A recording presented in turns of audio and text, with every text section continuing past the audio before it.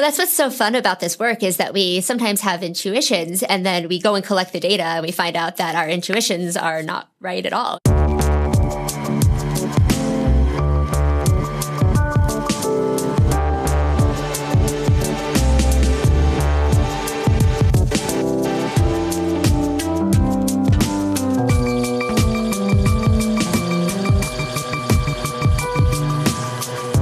Hi everyone, welcome to a new episode of Data Stories. My name is Moritz Stefano and I'm an independent designer of data visualizations. And my name is Enrico Bertini. I am a professor at NYU and I do research in visualization. Yeah, and on this podcast, together we talk about data visualization, data analysis, and generally the role data plays in our lives. And usually we also do that together with a guest we invite on the show. But before we start and reveal who our guest is for today, a quick note, our podcast is listener supported, so there's no ads. And if you enjoy the show, please consider supporting us. You can do that with recurring payments on patreon.com/datastories. Or if you prefer, you can now also send us one-time donations on PayPal. You just go to paypal.me/datastories. Yes, that would be great. So any support is greatly appreciated, of course. Before we bring on our guest, a quick announcement from my side. So I'm taking part in an exhibition in Paris this year. In fact, I'll have 5 pieces in the show, one of which is a new commission, like a new project about Paris. So I collected a lot of photos and I'm organizing them in an interesting way to reveal what the digital maybe collective photo portrait of Paris could look like. And if you're interested in that, it will open early May, May 3rd, and run until end September or sometime in September. And admission is free. So you can just go, and there will be around 40 different data visualization works. So if you're into data visualization and around Paris this summer, check out the show. It's called 123 Data. Or 1, 2, 3, data, I guess. Data? And it will, data, yeah. And it will be displayed at EDF Foundation in the middle of Paris, really. So we'll put a link in the show notes and make sure to check it out. Yeah. So without further ado, let's bring on our guest. So today we have super interesting topic. It's one of my favorite data visualization topics. Yeah. The topic is color. And I'm really happy that we have a true expert in this tricky topic. And her name is Karen Schloss. Hi, Karen. Hello. Hi, Karen. Thanks for joining us. Thank you so much for having me. Yeah, fantastic. So, Karen, can you tell us a bit about your background, what you're doing and what you're working on? Sure. So I'm an assistant professor at the University of Wisconsin-Madison in the Department of Psychology and in the Wisconsin Institute for Discovery. And my lab focuses on visual reasoning, which is how we make conceptual inferences from visual information. And our focus is particularly on colors. So how we make inferences from colors and how those inferences influence the way we interpret and evaluate the world around us. And we do this all the time. So we interpret colors when we look at weather maps and different amounts of snowfall. We had this week in April where we had a lot of snow in Wisconsin, where different amounts of snowfall is coded by different colors. In brain activity from EEG and fMRI visualizations, we use different colors to represent different quantities. And even in recycling, where different colors of bins are used to code for different kinds of trash and recyclables. And so the question is, how do people interpret colors in these domains, and how is that influenced by other colors in the scene as well as other concepts in their minds? Mm-hmm. Yeah, it's such a fascinating topic, and color plays such a super important role in visual communication, of course. But actually making good use of it is really hard, as you will find out if you work with it. So what makes it so difficult or tricky to pick the right colors? Right. So there's several factors that make it tricky, and I think they fall into 3 main categories. So there's perceptual factors, which has to do with our ability to see the colors and discriminate the colors. And this is really tricky because the same, say, RGB coordinates look different on different monitors and different display devices. So you might have a case where colors look really discriminable on your laptop, and then you plug them into a projector to go give a talk, and you put them up on the screen, and you can't tell the difference between colors that you you could easily see the difference between on your laptop. Or maybe the contrast is so low, so on your computer, the white text on the light blue background looked beautiful and elegant, and on the slide you can't see it at all. And also colors that you could see the difference between, they look the same. And so there's display issues, and we want to make sure that if we're using different colors to code different kinds of concepts, that people actually can see the differences between those, and they see them in the way that we want them to. So that's a fundamental issue. It's also the case that changing the size or shapes of colored regions can also influence our ability to distinguish colors. And so that's a basic perceptual issue that goes into data visualization, especially when you have sometimes very small marks like in scatter plots versus very large marks like in bar graphs. So these are important things to consider. So those are perceptual issues.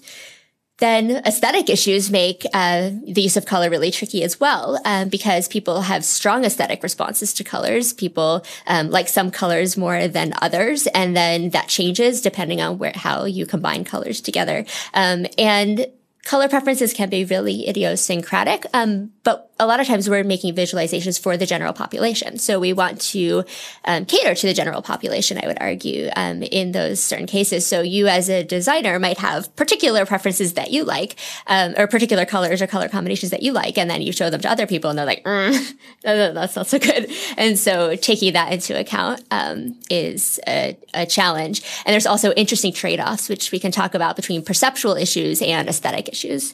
And then the third factor is semantics. And the question here is how we interpret meanings from colors. So a particular color can be associated with lots of different concepts. And so the question is, when you see a color in a particular visualization, how do you interpret meaning from that color? And so this can be how we map colors onto quantities in color map data visualization. So how we infer that larger or smaller quantities map to lighter or darker colors, but also how we interpret the categories of the colors in code. So which colors are for particular types of fruit sales, for example, or which colors are for different types of recycling bins. So we could talk about studies related to those issues. Yeah, so there's so much to say about color. Every time I try to dig a little deeper, it's like, oh, there is so much more to know. It's a wormhole, right? It's just the more you look and the more you find. So it's such a fascinating topic. So I'm wondering, maybe for our listeners, I'm wondering if you can give us a little bit of what are the main textbook rule of thumbs. So a person who is maybe a little bit of a novice in visualization and wants to know what are the main rules not to make major mistakes. And basically following, I think, what Tufte said, first rule of color, don't do harm, right? So first rule of color, don't do harm, right? And but the question is, what is harm? Yeah, what is harm, right? So what would you say are the basic rule of thumb? So in the literature, basic rules of thumb include using different hues to code for different categories. So if you're coding for different, say, kinds of fruits in a bar graph, using different hues to code for those. So by hues, I mean red, orange, yellow, and making sure that the colors are easily nameable. So if you use different shades of red, then it's going to be hard to describe them in words, especially if you're referring to different categories. And also to take into account that about 9% of the population has color deficiency, which means that if you use colors that are similar in lightness and vary along axes where people can't discriminate colors, so people think it's just red and green, but it's actually a lot more complicated than that, then you can isolate or exclude a lot of people from being able to interpret your data. So it's important to have lightness contrast in our hues. So if you are going to use, say, red and green, you can have lightness contrast. So say make the green lighter and the red darker, and that can help ensure that people with color deficiencies can discriminate the colors. There's also in Photoshop and also on websites, you can put your visualizations through color deficiency filters. And it doesn't necessarily tell us what people with these deficiencies are experiencing, but at least you can get an idea of what colors they can discriminate. Yeah. And so that can be helpful in preventing excluding people from seeing our color contrast. So those are some examples for categorical data. And for quantitative or continuous data. So typically we use color maps to encode that kind of data. And so color maps map gradations of colors onto gradations of quantity. And so you'll often see rainbow color maps for that, but those are problematic for a few reasons we can discuss. But the rule of thumb is to use color scales that vary in lightness and may also vary in hue, and to map darker colors to larger quantities. And we have some interesting evidence that is manipulated by the background in some contexts, but not in others. Yeah, that's something I think that's super interesting because this is something I always wondered about. Yeah, exactly. And because the default assumption is sort of, I think in the beginning you work on white, and then the more, let's say on white paper or a white screen, and the more data you add, the more ink you add, or the more pigments maybe, you know? Or let's say if you have a scatter plot and there's a lot of dots in one region, it becomes darker, right? So I think this is very clear in the case if we work on paper that dark needs to be more. I mean, how could it be different, right? But then if you have a black screen, right? Mm-hmm. My assumption was always the whole color model switches from we work with ink or pigments to, now we work with light, like, we actually, shine light somewhere. And there, I think it would always have to be like this, that more light means more data or more but it's higher not. values, right? So it's not. I know. So I had the same assumption as well. And so we started collecting some data on this where we showed people color maps, and we just asked them what region means more. And the visualizations we used, they were alien animal sightings, so totally fictitious data. It basically looked like a correlation matrix where there were different colored squares, and one side was biased to be a little bit lighter and the other side was biased to be darker. And we found that the background, whether it was white or black, didn't seem to matter at all in that initial pilot study. And the graduate student I was working with at the time, Connor Gramazio, she brought me the data, and I was like, "This is wrong. You coded this wrong." He was like, "No, I didn't." I'm like, "No, this can't be right." And he was like, "No, it is." And he went back and checked 500 times. Somewhat hyperbolic, but not completely. And it was right. And so we then were like, okay, let's test this in the lab where we actually show people color scales, the same kind of, or the same kinds of color maps. So these correlation matrix looking things, with a legend.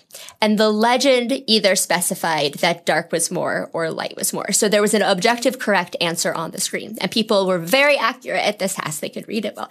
And the question is, are they going to be faster for dark is more versus light is more?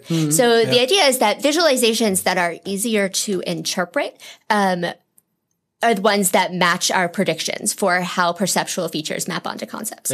So if we can observe which ones are easier to interpret, we can learn about the predictions that people have that they bring to bear when they interpret a visualization. So by looking at response times and seeing which legends were faster to interpret, we can then we can infer the kinds of inferences that people are making. Right. So what we found was that we tested a few different color scales. So we tested Autumn, which is a red to yellow scale in MATLAB. We tested a gray scale that just faded from black to white. We tested Color Brewer Blue, which goes from dark blue to like a saturated blue in the middle and then light. And we tested Hot in MATLAB, which is like the black body radiator one. So it goes black, red, yellow, and white. And what we found was that for some color scales, the background mattered, and for some it did not. So for Autumn, which ranged from red to yellow, the background did not matter at all. So red is dark and yellow is light. For Hot, which goes black, red, yellow, white, the background did not matter at all. Even though the dark endpoint of the color scale was almost black like the background, or the white endpoint was almost white like the white background. For the Color Brewer Blue, it seemed to matter a little bit. So people were always faster when dark was more, but less so on the dark background. And for the gray color scale, the darkest more bias went away on the dark background. So at first we were really puzzled by this. We're like, what is going on? Is this just completely random? But what we realized is that the color scales differed from each other in a really systematic way. So the Autumn and the Hot color scale did not appear to vary in opacity at all. So it looked like they were opaque regardless of the background. The gray scale looked like it actually varied in opacity. So on a white background, it looked like the black color was more opaque, and on the black background, it looked like the white color was more opaque. And the Color Brewer blue color scale was somewhat ambiguous. It was kind of in between. So you could kind of see it as varying in opacity, but not as much. And we created a metric that can actually quantify this. And so we can predict how much the background matters based on this metric, this variation in opacity metric that we quantified. Mm-hmm. And so then we did a follow-up study where we systematically tried to vary opacity. And we found that it does seem to be the case the background matters when the colors appear to vary in opacity, but not nearly as much or at all when they don't. So basically, if the color scale could be plausibly explained by there's more watercolor or something like this being added, or like more, like diluted or less diluted color, if this would be a plausible model because it's just one hue changing brightness, then both interpretations are, or then the light to dark on dark background is more plausible. Like, okay. Yeah, and it's not actually necessarily one hue changing in brightness. It's an interpolation with the background. So there are changes with the background. Yeah. Right, exactly. So if you have a blue background, which we did this, then it would be a color that interpolates from whatever the highest contrast color is to the background. So presumably you could do it with hue changes as well, but we didn't try that. Okay, and if the color scale looks more that it's itself blending different colors, like from brown to red to orange to yellow or something like this, then people just look at the color scale in isolation and make up their mind what is more just based on this color scale, regardless of the background. Right, if it doesn't appear to vary in opacity. Exactly. Yeah, wow. That's right. That's super interesting. That's crazy. It's crazy. It's super preliminary. Always has all these personal assumptions how this works, right? And and that's I also put out a tweet like a few weeks or months ago, and I was totally clear. Yeah, it's either ink or light. It has to be like that. And for me, it was so clear. And then I got the response like, "It's not that clear at all." I was like, "Really? Oh, whoops."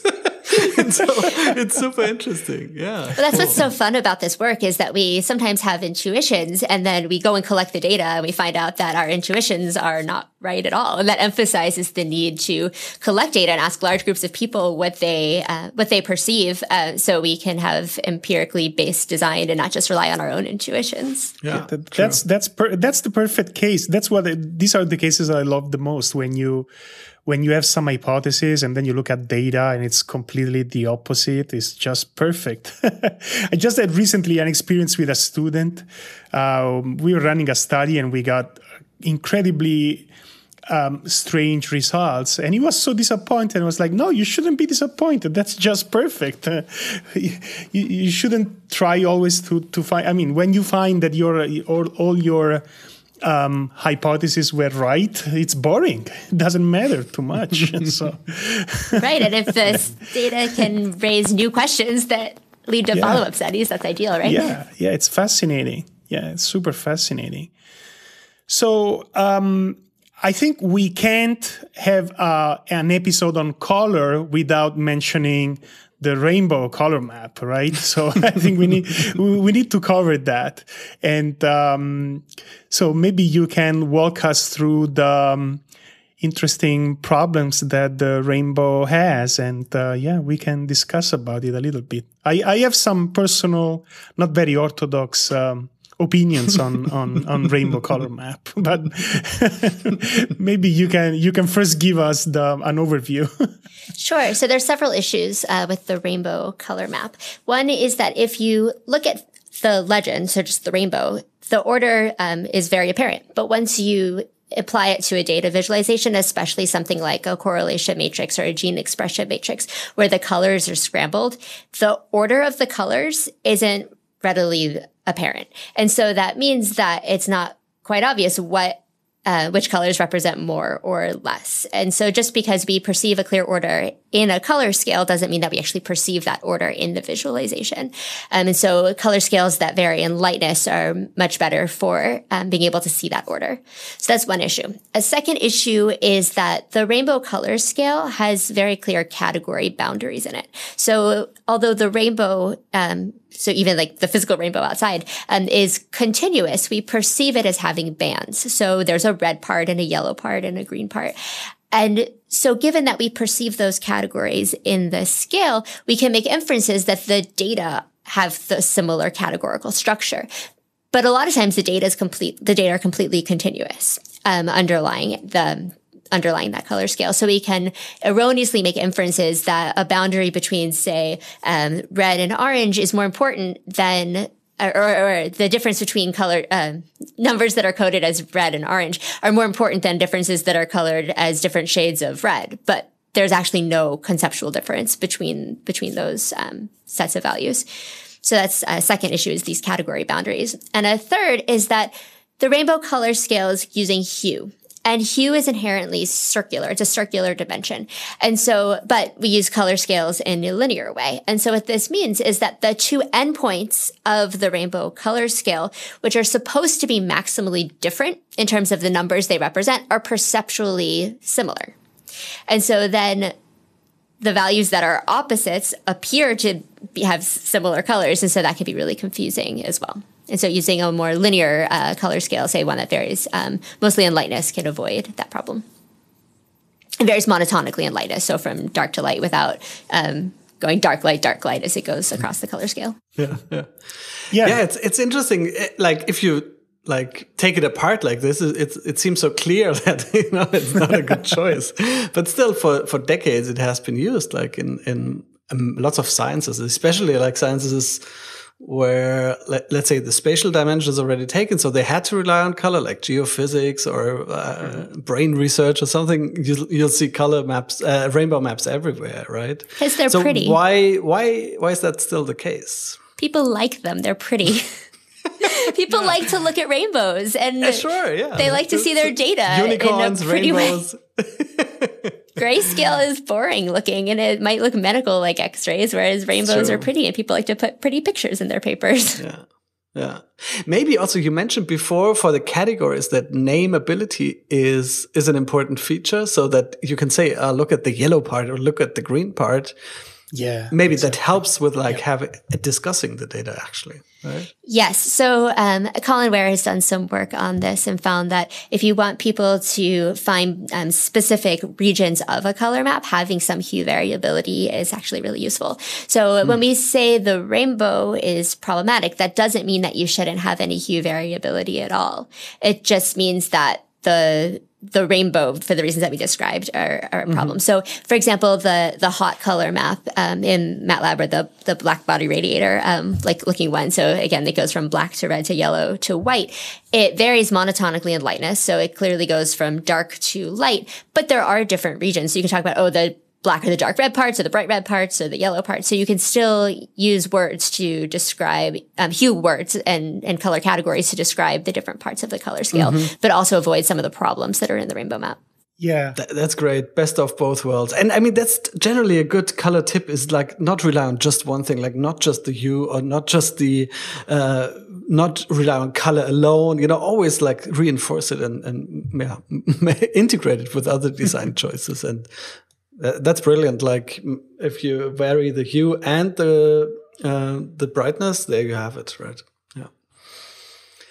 Yeah. The other thing is, again, like don't trust your own intuitions. Like don't believe your own BS, right? It's like, we tend to be systematically wrong about our own perception. And I think Michelle Borkin's study was so interesting. We'll link to it, where she looked at Enrico. What was it? Was it like artery visualizations or something like this? Yeah.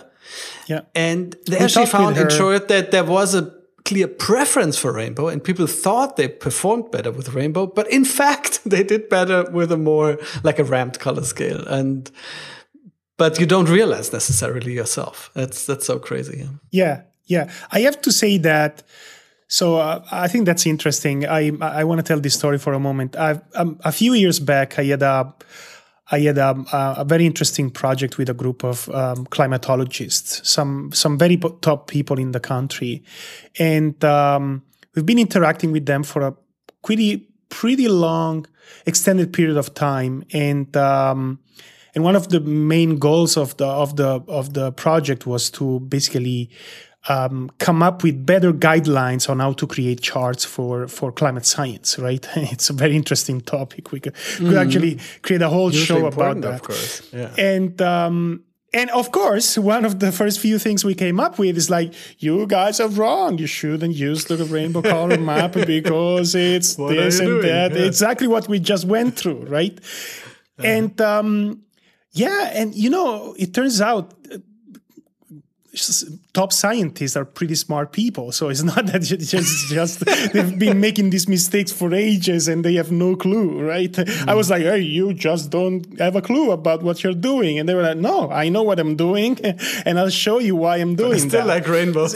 Yeah, still like rainbow, right? And it's very interesting. So I think it's not as easy as we may think, because some of these people are really careful. So what some of them do, they keep using the rainbow, but they change the boundaries, right? And they see their visualizations as the main mean to convey the idea that what they want to convey in a paper that is reflected in their data analysis, and they want a picture that shows what is in the analysis, right?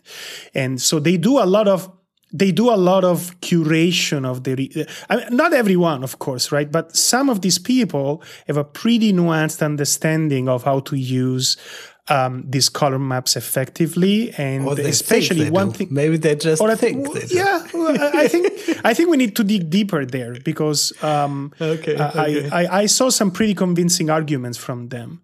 So this raises a really important point, which is that if you have domain knowledge and domain expertise and there are conventions in your field, then people know how to read data in their field. And so it might be harder for people who join the field to learn that for the reasons we described.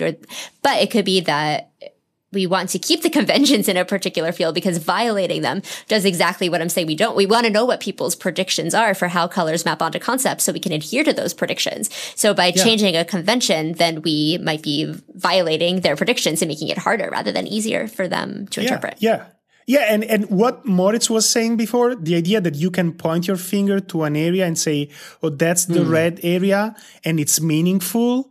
It's very important, and every time you try to use something else, it's not as easy, right? To create these boundaries. So in a way, the fact that the rainbow color map creates some hard boundaries is a feature. It's not necessarily a bad thing if you know how to deal with these boundaries. Exactly. So if you use them and align them with the data. Exactly. That's the point. Yeah. So this is the main point that I try to make in my course on information visualization. So you learn these rules of thumb, or you learn about particular findings in the literature for a particular type of visualization. But I tell my students to think and look. So you don't blindly follow rules, but really think about your data and look at your visualizations and see what actually seems to work, and also collect data or show them to other people to get their opinions. But don't just blindly follow rules, because there could be cases like you just described where if you actually use the rainbow effectively, then maybe it could be more effective than other types of color maps. Yeah. Yeah, absolutely. Yeah, that's the thing. Yeah, all these simple rules, they only take you so far. Totally agree. I'd like to move the discussion now back to categorical colors, because I know, Karen, you have done some super interesting work there. And it sounds so simple. Like, let's say we have a couple of categories, let's say trash bins. And you want to make them easily differentiable and recognizable. And ideally, maybe people without even reading the label would get the right idea already about the content of that category. It doesn't sound super hard, but once you dig into that topic, or you try it out a few times and show it to other people, you realize how complex it can be to pick the right category colors. So, Karen, you did a study and also worked on a tool related to that. Shall we maybe first talk about the study? Because I think it was super interesting. Sure, the recycling study? Mm-hmm. Sure. So, if you're trying to color categories, where the categories, each one has a very clear associated color, and they all have very different colors, the problem isn't so complicated. So let's say we're trying to code different kinds of fruit. This is motivated by, this example is motivated by work by Lin et al. In 2013. So if you've got, say, strawberries and blueberries and bananas, then it's pretty clear the strawberries should be red and the blueberries should be blue and the bananas should be yellow. And they find that if you use different colors, then people are slower to interpret data visualizations. Makes sense. But the problem is that, firstly, so those are categories that the objects associated with them have very typical colors that we can observe in the world. But what about categories or concepts that represent objects that can be any color? So like paper can be any color, trash can be any color, glass and plastic. Those things can come in any color. And also there are these one-to-many and many-to-one mappings. So the same concept can be associated with lots of different colors, and a given color can be associated with lots of different concepts. So for the second example, red might be associated with strawberries and apples and fire and University of Wisconsin-Madison and the Republican Party. So red is associated with lots of different things. And then say apples are associated with lots of different colors. So reds and yellows and greens. And then if I'm talking about the computer company Apple as opposed to the actual fruit apple, then there's a whole other set of associations you might have with that concept. So the question is, if you have a set of concepts and you have a set of colors, what is the best way to assign colors to concepts? And so this is work that I did with the collaborator here at the University of Wisconsin, Laurent Lessard, who's in also the Wisconsin Institute for Discovery. And what we did was we started with color concept associations. So for each color, out of a set of standard colors that we use, we asked people to associate it with different concepts related to recycling. So our concepts were paper, glass, trash, metal, compost, and plastic. So for each color, they saw the color and the concept, and they just made a rating how strongly they associated each color with each concept. So you could say, okay, let's just pick the colors that are the strongest associates with each concept, use that to make some recycling bins, show people the bins and say, okay, where would you throw away paper? Where would you throw away plastic? Yeah. Why not? But the problem is that the strongest associates are similar among some of the sets. So for paper and plastic and glass, the strongest associates are whites and grays. And for trash and compost, the strongest associates are browns and yellowish greens. So then what do? How do you figure out which colors to use? So one possibility then is you say, okay, you can't pick the same color for two bins, but after you make that constraint, just pick the strongest associate after that. And what that does is it leads to colors that can be confusable. So you're maximizing the association strength between every color and every concept. But let's say we put gray for glass. Gray is also associated with paper. And so, with paper, but also with plastic. And so then that doesn't differentiate the concepts very well. So that was one color set that we tried. But then another one, we made this trade-off. So instead of maximizing the association strength between the colors and the concepts, we balanced it with avoiding confusion. So we left out gray, even though it's strongly associated with lots of the concepts, and instead made glass a bluish green and plastic actually red. Now, red is very weakly associated with plastic, but it's a little more associated with plastic than the other concepts. So the idea is that instead of just maximizing association strength, we want to have as much association strength as we can while minimizing confusability. And when we did that, people actually could reliably interpret how to throw away paper, glass, and trash, and so on, just based on the colored bins alone, without any labels or hints to tell them the right answers. Yeah, that's super interesting, because my first impulse would also have been just pick the strongest association and this should be it, right? But this additional idea that, okay, we also want to make sure people don't misread. So it's not just finding the right color for the thing, but also not confusing it with another thing. Then it becomes really tricky. Yeah, so it's an interesting optimization problem. And do you have like a formula? Do you have like a mathematical way to describe it? Or is it more like you have to iterate until you get it right? No, we do. So it's an assignment problem, which is actually a standard approach to in optimization research. And so assignment problems are come up in a lot of different domains. So if you're trying to figure out the optimal routes for package deliveries or the optimal schedules for workers, you have to take into account these different kinds of trade-offs. And so what Laurent did was he realized that this very standard thing that they use in optimization, it could be applied to this problem here. And what we think actually is that people are actually solving some form of assignment problem in their minds. And so they're treating it like an optimization problem. And the question is, what is the merit on which they're solving this assignment problem? So what are they trying to optimize? So it could be that they're just trying to optimize the association strength, but we found that didn't predict their behavior as much. And what does is this balance. So we have a lot of follow-up studies in the works to try to understand what this assignment inference process is like and how people do it. Okay, Karen. And so we were just saying that you've also been building a tool that helps people create categorical color maps. I think it's called Colorgorical. I really like the name. So can you describe it a little bit? Thank you. Sure. So Colorgorical is a palette generating tool. So in an ideal world, we would be able to generate color palettes where the colors are perceptually discriminable, so you can see the difference between them. They're as aesthetically preferable as possible, and ultimately, they are semantically meaningful. So the work that we just talked about with recycling is kind of the basis for how we might, in the future, be able to build in semantics into Colorgorical. But for now, it focuses on perceptual discriminability and name difference and aesthetics. So the way that it works is you go to colorgorical.com and you put in the number of colors you want in your palette. And you can say how much you prioritize discriminability and aesthetics. And we can talk more about that in a moment. And then you ask it to run, and then it will create a palette for you. And you can run it multiple times with the same settings, and it'll give you lots of different palettes. So if you're not so keen on the first one, you can run it again until you find one that you like. But there's this interesting problem where the colors that are highly discriminable, they tend to be very different from one another. But the colors that people like in combinations tend to be similar to one another.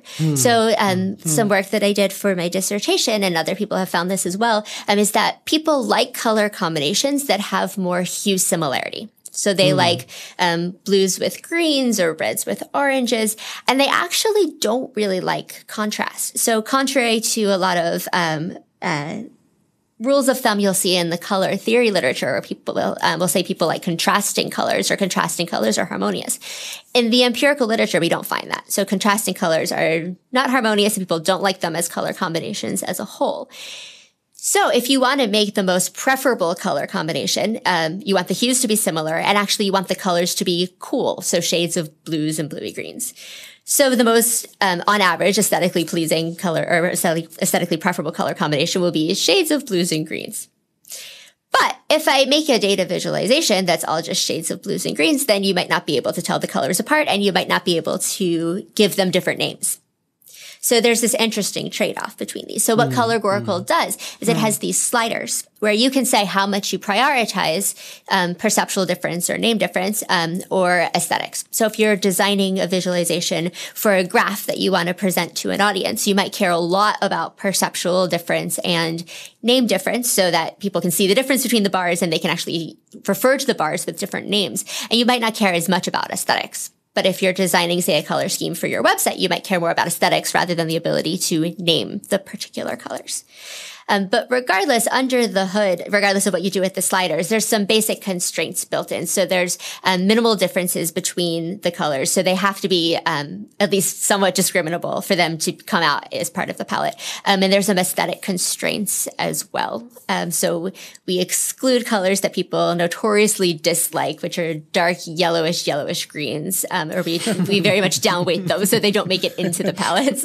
Because that's a general finding that people generally don't like those colors. Don't put poop in your colors. Exactly. That's the rule. There's the poo vomit colors, and that's actually empirically based. So, no, seriously. So in the work that I've done on preferences for single colors, we find that you can predict how much people like colors based on how much they like the objects that are associated with those colors. It's this work that I did with Steve Palmer back in Berkeley, and the theory is the ecological valence theory. And the idea is that your preference for a given color is determined by how much you like all the things that are associated with that color. So if we generate a color palette for you and it has poo and vomit colors and you see it, then you're going to think, ooh, not so good.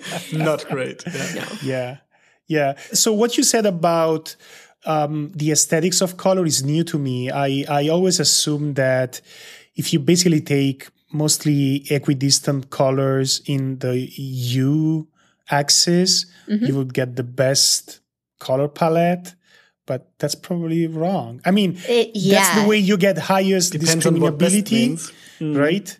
Right. Is it true? So I'm confused in two ways. So since you're here, maybe I can ask you. Sure. So since hue is circular, you can't really just take, how do you choose how to sample in a way to maximize discriminability, right? So that's one problem. And even if you do that, what you're saying is that you may end up with color combinations that are highly discriminable, discriminable, and but they are poor from the aesthetics point of view, right? Right, and that's exactly the probably we're interested in addressing with Colorgorical. To answer your first question, so how you sample colors that are discriminable. So you can sample colors that are far apart in a perceptual color space. So like CIE LAB color space has you can use Euclidean distance in that space and sample colors that are, say, across from each other in the color circle. But hue is not the only way to get discriminability. So varying lightness can give you strong discriminability as well. So if we take a very light blue and a very dark blue, you can see the difference between them quite well. But they're also similar in hue. So that's a kind of a little clue of how we can get around this seeming trade-off between aesthetics and discriminability if you use other dimensions for discriminability rather than hue. I was just talking, sorry if I interrupt you. Sure. I was assuming that we want to come up with a categorical color scale. So ideally, you don't want major differences in lightness or saturation, right? Because otherwise, one color would stand out compared to the others. Or am I wrong about that? I think that's the textbook version of yes, how to come up with. That is a textbook version, but I think that's a case where we, there might be cases where you want to only vary hue, but I think for the most part, when we're varying categories, it's perfectly fine to vary lightness as well. And the issue is about, so yeah, you might want the colors to equally stand out, but even, so like a prototypical yellow is much lighter than a prototypical blue. So if you use an easily nameable yellow and a really typical blue, you're gonna have lightness differences. And I think for the most part, that's fine. Yeah. Sorry if I interrupt you again. Is that true even if you are picking these colors in a perceptual color space, having the same level of saturation and lightness? If you control saturation and lightness, you cannot have a prototypical yellow and a prototypical blue. You just won't get yellow. Yeah, okay. Yeah. No, so if you do that, the yellow, you'll get brownish or beigeish. Okay. Yeah, okay. Yeah, so I think some variation in hue can be fine. And I think that's an interesting way to look at it, because many of the standard palettes are really trying so hard to be exactly the same hue that they look either pretty dull or just like a kid's birthday party. And I think that's like a common concern. But when you're like a design-oriented person, is, wow, it's going to look super colorful. You know, it's like from an aesthetic point of view, not always the thing you're going for. Yeah. Right. And then the other point that you brought up was about this complementary color issue in terms of aesthetics. So do we want colors that are far apart in color space? Yeah. So a lot of that doctrine comes from several places, but Johan Itten, is one of the main sources of that. And he was a professor at the Bauhaus and taught the color theory course there.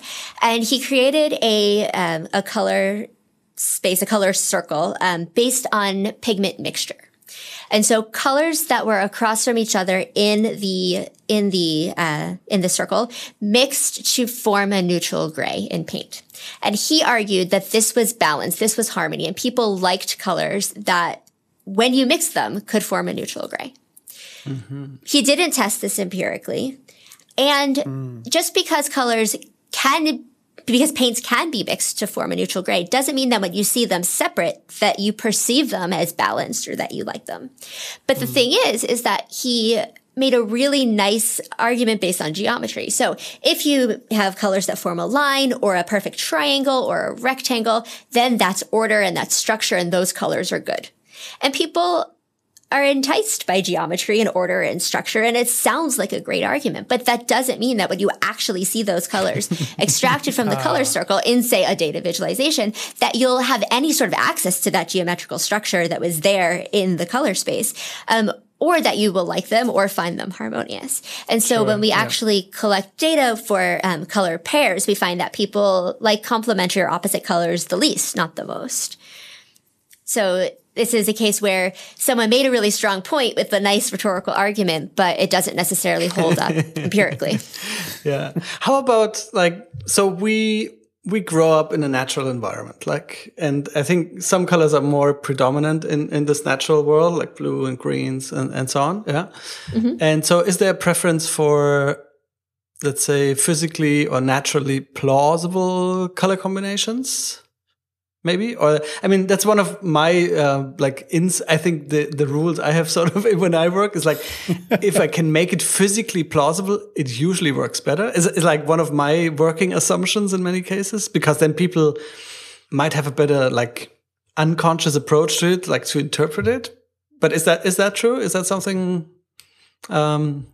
that makes sense? It does. And I think, so we certainly make that kind of argument in our work, and we do have some preliminary evidence for it. And the idea is that within a particular object, so let's say a leaf, you're going to have a lot of variations in lightness and in saturation, especially with highlights and shading. But there's not a whole lot of hue variability. And of course, there can be hue variability within objects, but the idea goes that in natural objects in the world, there tends to be more lightness variability and chroma variability than hue variability. And to the extent that that's true, then you can imagine that within objects, you would have differences in lightness, but the hues would be relatively constant. And so then if you look at color combinations where there's differences in lightness, but the hues are relatively similar, then that would mirror what's in the world. And we do find that those are the color combinations that people tend to like. So it could be ecologically based. Mm-hmm. Mm-hmm. Wow. Yeah. Great. Yeah. Color is a fascinating topic. And I think you will have you have your research cut out for the next few years. There's so much you can look into.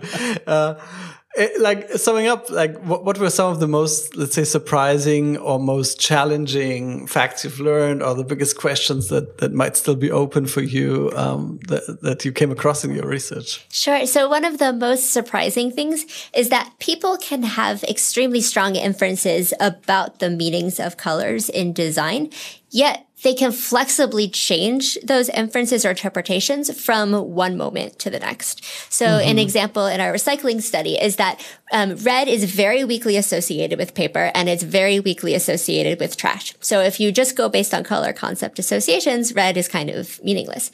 But if you pair red with white, and white is strongly associated with paper, people very strongly infer that red is the color for trash. And then one trial a second later, they will, if you pair red with brown, they will very strongly infer that it's the right color for paper. And so what this means is that we're extremely flexible in the way that we interpret visual features. And I think that there might be interesting analogies between that and language. So we can also be very flexible in how we interpret words. And so that's a really, I think, exciting future direction, is to try to understand those parallels and how context influences our interpretations of colors. So we should not think in terms of red means danger or something like this, but always consider what's around this red and what's the expectation that is built up from that framing. Exactly. Yeah. That's super interesting. Wow. Yeah. Anything else? Sure. So some interesting challenges that we're facing are trying to understand the full set of color concept associations. So, notion underlying our approach is that as people move about the world, they're forming associations between colors and concepts all the time. And so for some concepts, they might be strongly associated with particular colors, let's say yellow with bananas. And for some concepts, they might be not at all associated with a particular color, let's say yellow with oceans. But the idea is that in the mind, we have this representation that has weights that connects all colors to all concepts. So to fully test our hypotheses about how people form inferences about colors, we need to have some mathematical representation that links all colors to all concepts. So that's a big challenge that we're facing now, is how we can figure out what those association strengths are. So one way we can do it is by bringing people in the lab and asking them, how much do you associate this concept with each one of these colors, as we did with our recycling study. But that's really time consuming. So to get people to make those judgments for, say, 37 colors and 6 concepts, it takes about a half hour. And if we want all possible colors and all possible concepts, that's clearly impossible. Another thing that other people have tried has been looking at image databases. So you could look at, say, Google Images and try to get histograms of all of the colors that are associated with particular concepts.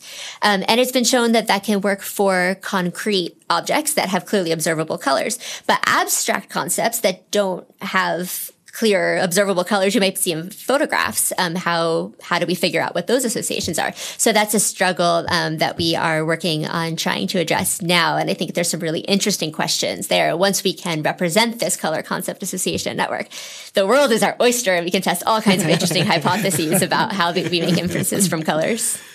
Yeah. Yeah. The tough part is really the interactions, because in isolation, everything's sort of simple, but all these interactions are so fascinating, right? Yeah. Yeah, I'm really glad to know that there are people like you who are pushing the boundaries of color and try to better understand what's going on. It's an endlessly fascinating topic. And as I said before, every time I try to dig deeper, there is a whole new world opening in front of me. So it's fantastic. And I only hope that we are not scaring people away with this episode from color. It's, don't be afraid. There is a lot to learn, and it's not just theory. There is a lot to learn also by just practicing how to actually do this thing in practice, because I think a large portion of knowledge comes from actually trying these things out, right? And you end up internalizing rules and and also show it to people. Like, I think to me it becomes always so clear, like our intuitions can be so wrong. And I think if you just show it to 10 people and ask for feedback, you will get quite interesting different observations and opinions. Exactly. And we find that there are really systematic interpretations that are predictable and modelable in the lab. Mm-hmm. So I don't think that it should necessarily be scary and off-putting. I think it should be exciting that we can actually pose these questions and answer them and really predict behavior, because then we can use color to make the world easier to interpret and more enjoyable to experience. Yeah. And also by laying out these fundamental tensions, as you have done, for instance, in these categories in categorical, just by knowing, we can think about perceptual difference, but also naming difference and aesthetics, and that also helps in just working with it, just understanding these different forces, basically. So, super helpful. We will put all the resources in the show notes, of course. Make sure to check out the categorical tool and the fascinating research around the recycling bins, which I really enjoyed. And thanks so much, Karen, for joining us. This was very informative. Thanks. Yeah, thanks so much. Thank you so much for having me. Thank you. Bye-bye. Bye. Bye. Hey folks, thanks for listening to Data Stories again. Before you leave, a few last notes. This show is now completely crowdfunded. So you can support us by going on Patreon. That's patreon.com/datastories. And if you can spend a couple of minutes rating us on iTunes, that would be extremely helpful for the show. And here's also some information on the many ways you can get news directly from us. We're, of course, on Twitter at twitter.com/datastories. We have a Facebook page at facebook.com/datastoriespodcast, all in one word. And we also have a Slack channel where you can chat with us directly. And to sign up, you can go to our homepage, datastory.es, and there is a button at the bottom of the page. And we also have an email newsletter. So if you want to get news directly into your inbox and be notified whenever we publish an episode, you can go to our own page, datastory.es, and look for the link you find at the bottom in the footer. So one last thing we want to tell you is that we love to get in touch with our listeners, especially if you want to suggest a way to improve the show, or amazing people you want us to invite, or even projects you want us to talk about. Yeah, absolutely. And don't hesitate to get in touch with us. It's always a great thing to hear from you. So see you next time. And thanks for listening to Data Stories.